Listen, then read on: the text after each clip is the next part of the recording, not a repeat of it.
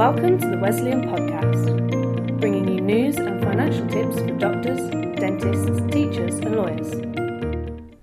Hello, I'm Neil Whelan and welcome to the latest edition of the Wesleyan podcast.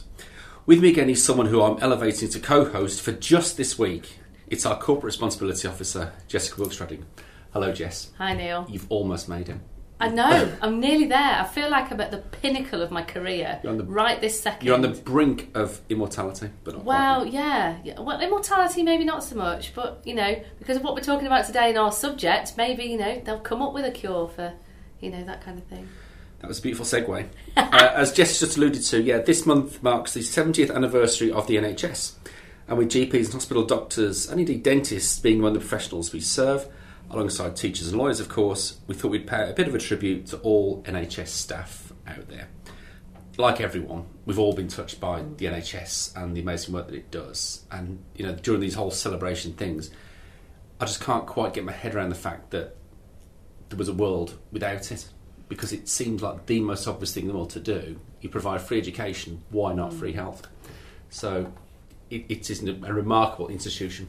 It is, and it's something that I think people are very proud of, but I think it's also something that people would really fight hard to keep. And it's such a wonderful thing, and lots of my friends have gone into the profession and have excelled in their professions, and they absolutely love working for the NHS. So Emily, one of our apprentices, her mum's been there over 25 years, she was telling us yesterday. She says, she worked in loads of departments in the back office and stuff, but without the back office, the front office just couldn't work. It's like, they need the engine to get them moving and do the delivery that they do, and it's just superb. That's right. I mean, whenever you go to a GP practice, my mother used to be a receptionist in a GP practice, and obviously the only two people you ever see when you go there is the receptionist and the GP. My mother was one of the nice receptionists. I should clarify that for when she's listening. But there are people all around. There's nurses that unless you have to see them, you won't see. There are people milling around doing the cleaning and admin and all that kind of stuff. And the practice manager who, we do a lot of work with practice managers here at Wesleyan, and if they're not there, the whole thing just falls over. So you're right. There's these unseen people who are just as important as the frontline staff who cure everything. Yeah, and having the partnership we did with Birmingham Children's Hospital for those 4 years, we were really privileged to actually see the back office, the front office, but also the fundraising side, where they could actually go over and above the NHS provision to make it an even better place for their staff to work. And we've left an amazing legacy there with this world-leading children's cancer centre that they're having there, the UK's only rare diseases centre, and Magnolia House, which was the first of its kind in the UK, this beautiful palliative care centre of excellence. So that hospital every day is changing lives, and a hospital never closes. They're always open 24/7, 365 or 66 if it's a leap year, days a year. And it's just amazing. And personally, I went into the Children's Hospital on Christmas Day with one of our colleagues who will retire next year, Alan Williams. And there were nurses and doctors there on Christmas Day, and it was just like any other working day to them. Mm-hmm. And they were looking after some of the poorest children in the country. You had babies no bigger than my hand that had 4 or 5 people completely dedicated to making sure that child could grow up and to run marathons or go to school or go to university. And it's just so awe-inspiring that something that is so special and that is available to everybody, no matter what your background, I just think it's amazing. Yeah. Well, following that line through, we're going to hear now from Rachel Burrows, who is our Marketing Development Manager. Now, she'll tell you the tale in her own words, and it's horrifying, really, just the incident she found herself in. But her recovery was just awe-inspiring, and there's a figure in there. I think, it's just the tip of the iceberg. So, let's hear what Rachel's got to say, and we'll be back after this. In May 2009... I was out on a cycling ride with my husband, and half a mile from home, on a hill, I cornered badly, clipped the edge of the road, went over the handlebars and hit a tree head first, and the impact to my head broke my back. So, pretty shocking injury. At the point at which the ambulance arrived, that's when I went into the care of the wonderful NHS. I started in accident and emergency at the old Wesleyan Hospital in Birmingham. I was then transferred to Queen Elizabeth Hospital, but I ended up 4 days later in the Midlands Centre for Spinal Injuries in Oswestry, a fantastic centre with world-class consultants who are true specialists in their field, and that's where my recovery began. 5.5 weeks I was in hospital in total for, of which 5 of those weeks were at Oswestry. And during that time I had fantastic care from people who truly know how to handle the injury that I had. What struck me in that centre was just the amount of world-class and very specialist and very specific care that people were getting. I came under the care of a consultant called Mr. Al-Masri, and he offered me 2 choices, and he was very balanced in the way he offered those choices. I could have surgery, which would mean that I could be up and about, back on my feet within 2 weeks and discharged, or I could take the conservative care route, which basically means that the staff there manage your injury while you're on total bed rest and not able to get up or move for anything. But your bones will fix back together and fuse back together themselves. I took the conservative care route because I felt that I knew I would walk again. I knew I could move my legs, and I had already done half a week on bed rest, which counted towards my 5 weeks anyway. So I decided to take that route. What I then found out was that Mr. Al-Masri is a world leader in this affair and speaks all over the world and advocates the benefits of conservative care. So I clearly made the right choice, and I'm walking very easily today. I started counting the number of people that I remember treating me throughout the period of time that I was in hospital. And I was pretty staggered to get to a figure of 106 NHS workers that were visible to me throughout my treatment. And that was everyone from the ambulance drivers that treated me at the scene of my accident, through to the X-ray and MRI experts, physiotherapists, counsellors, hospital porters, nurses, sisters, occupational therapists. It was a staggering list, and I was pretty stunned when I got to 106, and that doesn't even factor in cleaners, kitchen staff and other people that I didn't see, but that got me back on my feet again. Really impressive, and that's why I love the NHS. Thank you, Rachel. The figure there, 106 people that she knows about that helped her recover from that broken back and the recovery, it's extraordinary. And as she said there, it's not, those are just people that she saw, not all those people behind the scenes which we were just talking about. Yeah, she's amazing, and knowing Rachel as it does, she's got a great sense of humour and so positive outlook on life, and to go through something like that and come out of it at the other end having been completely put back together, as you say, by over 100 people that as you say she knows about, is really amazing, absolutely amazing. So the next person we're going to hear from is Caroline Hill. Now, Caroline is our Director of HR and Corporate Services, and on her own, this is just a snippet of her life story, and she's got an amazing life story, but this bit is a really, really nice story. And it won't seem like that at first, but it will get there in the end, so let's have a listen to this. When my daughter Safi was 16, I was at work one day and I got that call that every parent dreads, to come immediately to the hospital. And it turned out, after many tests, that my daughter was diagnosed with a tumour. It was a very rare type of tumour. It was just before the summer holidays, poor thing, and it was the year before she was due to do her GCSEs. And until that point, she'd absolutely been adamant she wanted to be a lawyer. So it was really important that she got really good grades in her GCSEs so she could go on and do the A-levels she wanted to. It turned out that she spent most of that summer in Birmingham Children's Hospital, and she had the tumour removed, and it was benign, luckily, but it was quite a complicated tumour. It was linked to her nervous system. So across that summer, and then actually as she got older, we transitioned a couple of years later when she turned 18 to the QE hospital, and we visited many departments, including neurology, the liver ward, which I know has got a special name but I can't remember what it is.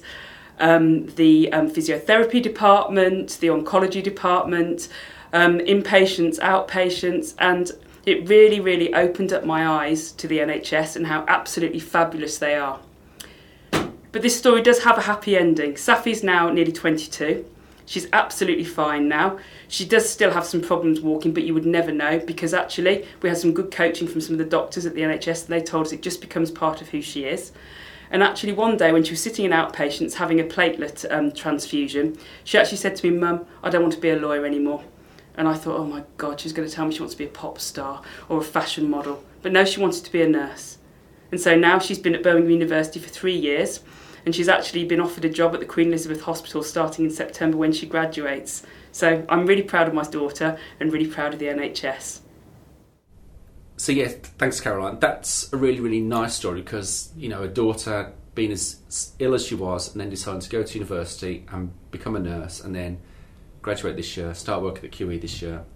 And Mum is really, really proud. And when we recorded that, it was coming out, but she was a real proud mummy. She is, and you know, as I was saying, I've got lots of friends who've gone into the NHS, but some of them have gone into it through personal experience or being touched by an experience themselves. So they've seen it, they've lived it themselves, and they've gone, do you know what, I actually want to give more back. I want to go and work or train to be a nurse or a doctor or a physiotherapist or an OT, and it's just fantastic. Yeah, I mean, even just the volunteering days that we've done with NHS services and in hospitals, people have come out and gone, right, can I do that again, or can I do something else?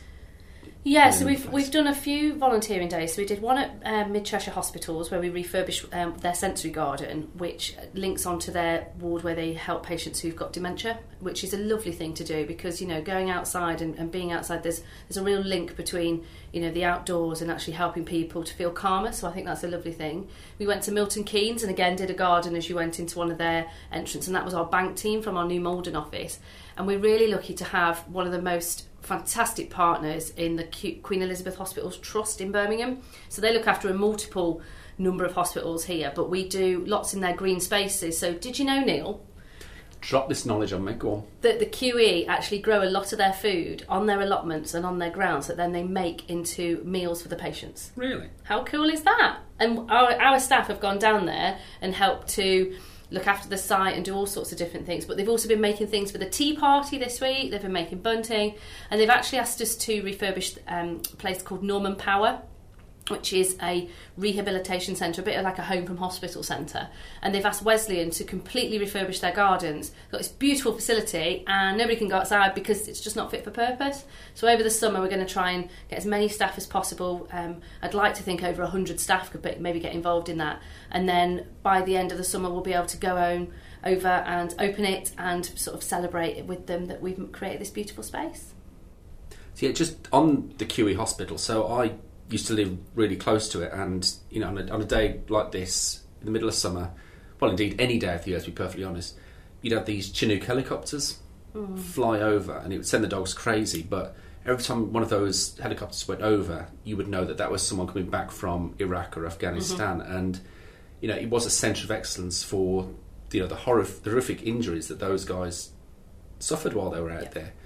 But the other thing is that it wasn't just the soldiers who came back. One of the most famous patients, if you will, that went to the QE was Malala Yousafzai. It was. Who, those you might remember, she was shot in the head by the Taliban in Pakistan, I think it was, wasn't it?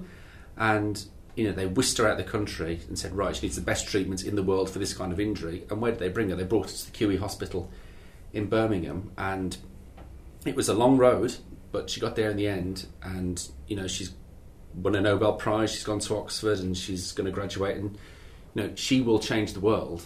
Oh, yeah, and she will change the world because of the support she received from the NHS, and it makes me proud that she was helped by the UK NHS and specifically by that hospital here in Birmingham, which, you know, as I say, it's a centre of excellence. It is. So two things that you've just made me reminded me of there. So they have something called Fisher House there, which is a home from home for families of soldiers who've come back with life-changing injuries. And Fisher House is just beautiful and something that the QE are really, really proud of. And unless your life is touched by it, you would not realise the life-changing impact that a building has had on families. And secondly, I've actually been to the maxillofacial unit there And people are going, oh God, that's teeth. Well, it isn't teeth, actually. It's rebuilding people. They have a 3D printer there where they can actually print someone's skull, so they know which bits of the skull they need to repair. They also make glass eyes. They also make noses to put onto people who've maybe lost a nose through cancer, ears, everything. I've got to tell you this. So I went in and they were like, this is the smallest office, smallest department potentially in the hospital, but we actually put people back together, and they genuinely rebuild people. And one of the guys goes, right, put your hands out, and you think, oh no. He goes, shut your eyes, and you think, double no. So I put my hands out, shut my eyes, and in my hand he put a nose and ear and 2 glass eyes. And they make your nose look exactly the same as your nose looks now. So you have a small scar, if you have a blemish on there, or you have a little, whatever shape of it, you would not know that it wasn't your real nose. It's incredible, and it's one of the best day trips I've ever had out at Wesleyan to go and see that. And yeah, I can highly recommend going back and see that. They were raising money at the time for a 3D printer that was big enough to print a pelvis, so they could then start to rebuild pelvises and hips, so they knew what kind of hip pieces. So and I sat there and I'm watching this 3D printer going round, and it was like a little hamster in a wheel that I was watching, because it's just amazing. And they have a whole cupboard that they just open full of 3D printed things, skulls and all sorts of stuff. But it's absolutely fantastic place. And Justine and the team there who work in the fundraising department are a real credit to that hospital, but everybody who works there. And they were on that surgeons programme, they've done so much stuff there. And we've actually given them some money from the foundation for that MacFac unit. So full circle what we've done with them. Absolutely. And that just goes to show just how far the NHS has come in 70 years. Yeah. The idea of being able to print a new pelvis, I mean, I can't believe it, and it's happening now. But if you told someone back in the 40s, that, especially just coming off the back of the Second World War, which we'll come back to that again in a second, but just having the advancements that have been made by the NHS and the kind of injuries and conditions they can now treat almost with a click of a finger, it's extraordinary. But going back to the 1940s, as well as the whole thing of the NHS can't imagine it ever existed before, it didn't. Mm-hmm. But to create the NHS in 1948, 3 years after the end of the Second World War, when the country was rebuilding, it was a time of proper austerity. And for someone to just go, you know what, we are going to set this up from scratch and deliver it in a couple of years. The foresight and ingenuity and bravery to make that decision is extraordinary. And they've led the world in first test tube baby, all of those kinds of things. I think she was called Louise Jones, but don't quote me on that. I'm sure it was Louise something. We'll find that out. But yeah, there's loads. Louise Brown. There you go. So loads of life-changing things have happened from the NHS, and some of it even by accident. And you've got people like that who've then helped to change the way that the NHS delivers treatment. I mean, we're both sat here and we're both quite fit and healthy, but if anything happened to me tomorrow, I know that I could go and see my doctor or go to A&E or ring 111 or go to my pharmacist and go, and actually I don't feel great, and they'll go, right, you need to do this, this, this and this. It's incredible. Mm-hmm. And going back to the QE hospital, they've got something called a cyberknife there, which is one of the best ways of treating cancers. And there's very, very few of them. I think they can count on one hand how many of them are in the UK, and I think there's less than half of that are actually accessible through the NHS. And they can target specific cancers and shrink them quicker and faster. And it's much better on the patient because it's actually being targeted at all the cancer cells rather than being targeted at a wider part of the organ. So they're just getting so much better at being able to do that. But I think there is still some way to go, and I think, there's lots of ways that people can support their local hospitals, either through volunteering or getting involved in their fundraising department, so people can continue to give the best equipment to the best people in the world who can help to give the best chance to people to carry on living. You and I went to a cancer research dinner once, didn't we? And the guy there, he got up and told his tale of his being diagnosed and then recovering. And he told the tale about his doctor said, it's a good job you found out you had cancer in the West Midlands, because you're going to get the best care in the UK here at this hospital. And we can see the Children's Hospital from here. We can jump on a train and go to the QE. There's loads of other brilliant hospitals around this city that do so many different things. And the whole country. We do look after the whole country here. So yeah, there are life-changing things happening all over the country, and what's really great is, as I said earlier, we've used some of our volunteering days in other hospitals. So if you work in a hospital and you need some volunteering, go to our website and drop us a line, because we'd love to be able to help you with our volunteering days. You know, we've got 1,800 staff right across the UK that we really want to be able to use in our local hospitals to maybe help make a difference. So it's important to remember that, you know, the two stories you've heard so far, they were both potentially life-threatening. Yeah. But the NHS isn't just there for those moments where you get hit by a bus or discover, you know, you've got some horrible disease or illness. They're also there for the littler things in life, as Becky Tipper, one of our communications manager, will now discuss.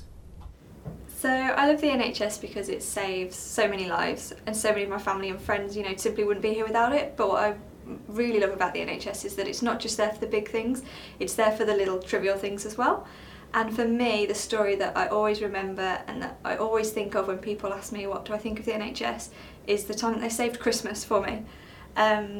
So many years ago I was very diligently helping my mum with Christmas dinner, chopping up some vegetables, and she had warned me, be careful with that knife, it's quite sharp.